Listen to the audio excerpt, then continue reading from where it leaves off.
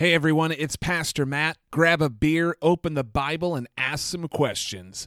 This is Beers and Bibles. Welcome back to Beers and Bibles. This is episode 10, Founders, Solid Gold, and John chapter 10. I've got to be honest, I've been excited about going through the last couple of recordings because we've been on a little bit of a West Michigan streak with New Holland, Dragon's Milk, and now Solid Gold. I believe West Michigan is one of the best places to get beer in the country, probably in the world. And so excited to jump in with Founders Solid Gold today. It's a lager that they really took a chance on, I think, because they were trying to do something new and creative. It's not going to be your typical super easy drinking lager, a little bit more hoppy than a traditional lager. That goes into my review. It's not something I necessarily prefer, but something that I think still is very good, and depending on your flavor profile, can be something good for you. Founders says about Solid Gold, their brewery was built on an attitude of no regrets. An attitude of taking risks to bring the best beer possible to our fellow renegades and rebels. Never brewing to style, but always brewing what we want to drink. Our take on a classic Solid Gold is a drinkable premium lager brewed with the highest quality ingredients. Challenging what a lager can be, that's something we won't regret. I really think it plays out in the flavor profile of this lager. Probably more hoppy than a traditional lager is going to be. And if you are into an IPA, if you love the hops, then this is going to be something easy drinking that you like. If you like your beer without hops, if you're not one of the IPA guys, then probably not going to be a lager you're interested in drinking. Our text today is John 10. One of Jesus' great I am statements comes in John chapter 10. And so we're going to jump in. Verse 1. Truly, truly, I say to you, he who does not enter the sheepfold by the door, but climbs in by another way, that man is a thief and robber. But he who enters by the door is the shepherd of the sheep. To him the gatekeeper opens. The sheep hear his voice, and he calls his own sheep by name and leads them out. When he has brought out all of his own, he goes before them that the sheep might follow him, for they know his voice. A stranger they will not follow, but they flee from him, for they don't know the voice of strangers. This figure of speech Jesus used with them, but they did not understand what he was saying. And again, John is writing his gospel at the end of his life. Of all of the books that he wrote, which are contained in the New Testament, Revelation, the 3 letters, 1st, 2nd, and 3rd John, and the Gospel of John, this is the one that he writes at the end. This is the one that he gives to his disciples, whom he's taught throughout his whole life. And as he is approaching the end of his life, he says, okay, let's get this all down. Let's tell you what Jesus was up to so that you might have life in his name. And so there are kind of parenthetical statements throughout his gospel that he kind of tells you what's going on in the story he's telling. So Jesus said to them again, verse 7, truly, truly, I say to you, I am the door of the sheep. All who came before me are thieves and robbers. Jesus is actually referring to messiahs who claimed to be who he was, but did not have the proof, did not actually come from God. And verse 8 continues. It says, but the sheep did not listen to them. I am the door. If anyone enters by me, he will be saved and will go in and out and find pasture. The thief, Satan, comes only to steal and to destroy. I came that they may have life and have it abundantly. So what are you struggling with right now? Like, what are those things in your life where maybe it's a little bit difficult to deal with and you feel like God isn't necessarily a God of abundance? Because here, Jesus is saying quite the opposite. You are loved. You're loved by the Savior of the world who laid down his life for you and gives you all things. Paul says it a little differently in Ephesians chapter 3. God is a God who can do more than we can even ask or imagine, immeasurably. And so Jesus says, verse 11, I am the good shepherd. The good shepherd lays down his life for the sheep. He who is a hired hand and not a shepherd, who does not own the sheep, sees the wolf coming and leaves the sheep and flees. The wolf snatches them and scatters them. He flees because he's a hired hand and cares nothing for the sheep.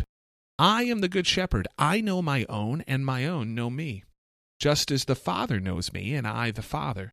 and I lay down my life for the sheep. And I have other sheep that are not of this fold. I must bring them in also, and they will listen to my voice. So there will be one flock, one shepherd. Now, this is a passage of the Bible that some people have said, well, aliens exist. Obviously, Jesus is talking about earth, and this is his sheep pen, earth. And if there are other sheep that aren't of this world, then obviously aliens exist. I mean, of course they do. And this is one of the verses they use. Now, I don't necessarily believe that Jesus is referring to aliens here, although he would be the one to know if aliens exist. I believe Jesus is talking about the distinction between Jews and Gentiles. Jesus routinely, throughout his ministry, speaks to the Jewish people. And he routinely, throughout his ministry, says that his salvation is not just for those chosen, but for all people, including people like myself who are born German with no Jewish lineage, ancestry, anything. I am grafted into the family of God through the works of Jesus. And so he says, I'm gathering all people. I am a God, a Savior for all people. Verse 17, for this reason the Father loves me, because I lay down my life that I may take it up again. No one takes it from me, but I lay it down of my own accord. I have the authority to lay it down, and I have the authority to take it up again. This charge I have received from my Father. So even going and looking ahead, Good Friday is coming. Jesus dies, but no one takes his life from him. The Jews mocked him while he hung on the cross. They said, come down and save yourself if you're the Messiah. And Jesus, basically speechless, by staying on the cross says, no, to save you, I have to stay here. I have to die. And this is the thing. He lays down his life, and he has the authority to raise it up again. He raises up his life from the dead, the charge that he's received from the Father. In verse 19, there was again a division among the Jews because of these words. Many of them said, he has a demon and is insane. Why listen to him? Others said, these are not the words of one who is oppressed by a demon. Can a demon open the eyes of the blind? Referring to what Jesus did in chapter 9, healing a man born blind. I mean, this is amazing. Jesus is doing miracles as proof he is who he says that he is. Verse 22, at that time, the feast of dedication took place at Jerusalem. It was winter, and Jesus was walking in the temple in the colonnade of Solomon. So the Jews gathered around him and said to him, how long will you keep us in suspense? If you are the Christ, tell us plainly. Jesus answered them, I told you, and you do not believe. And so this is something I think for us, nearly 2,000 years later, we've got to wrestle with. Jesus claims that he is the Christ. Christ is a word which means Messiah. It's a word which means Savior. Jesus self-identifies as the Savior of the world.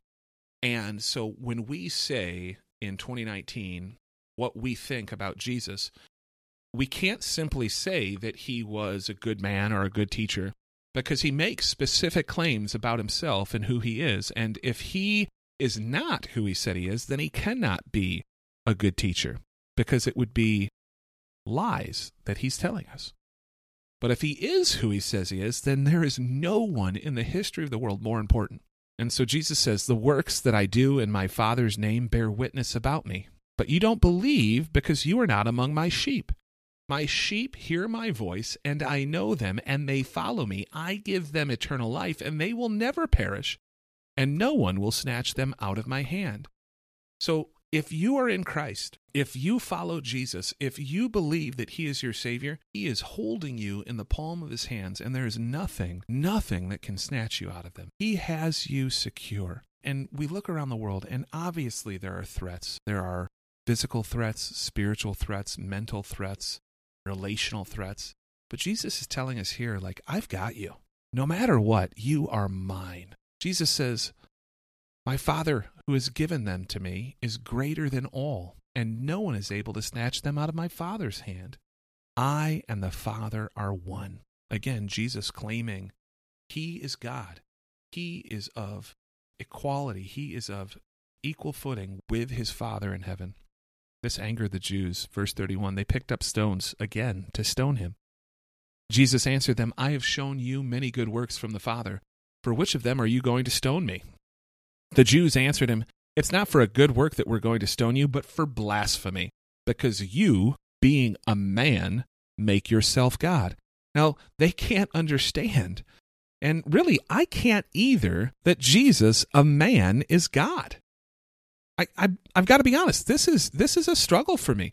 This is a roadblock for me that Jesus, like I've seen flesh and blood people.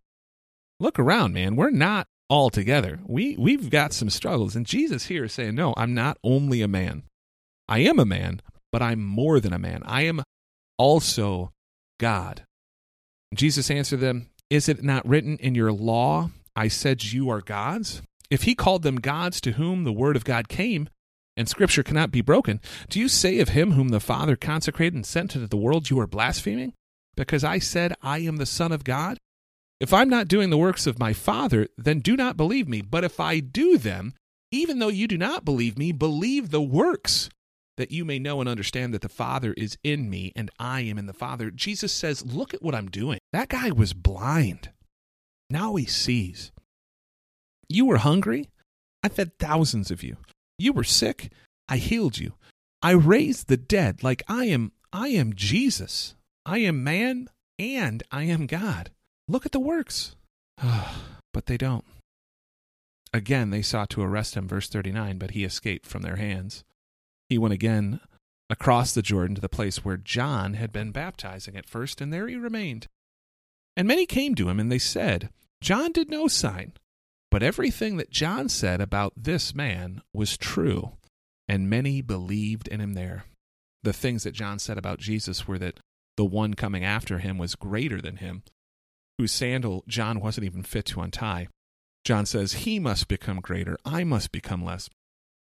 John the Baptist is always pointing people to Jesus, always pointing people to their Savior. Phenomenal text for us today in John 10. I want to thank you for listening. If there's something you want to hear or questions you have about what we've been reading, I'd encourage you to ask them. Pastor Matt at holycrossoxford.com is my email. You can also text 248-274-4676. We'll try to answer those questions as you've got them. If there's something you'd like us to drink and review, or if there's a book of the Bible you'd like us to read, that's the way to get it. By way of the beer review today, I've got to say, I'll drink Solid Gold if that's what you've got at your party. It's a pretty good beer, but it's not my favorite lager, and it's definitely not the first lager I would go to because I tend to avoid the hoppier beers. So when I crack open a can of Solid Gold and I pour it and I taste it, it's crisp, it's refreshing, it does all those things that a lager should do, but it's a little too bitter for me. And so I rated Solid Gold a 3.75 out of 5. I think it fits right into what Founders is trying to do. Their beers are bold and aggressive, so it's on point. It's a beer of the character of Founders, but it just wasn't necessarily my favorite beer. There are other lagers out there that I would prefer to drink. But what do you think? Again, Pastor Matt at holycrossoxford.com, 248-274-4676. Love to hear your thoughts. Thanks for listening. This is Beers and Bibles. No beer or Bible experience necessary. You're invited to follow Jesus, learn, and grow.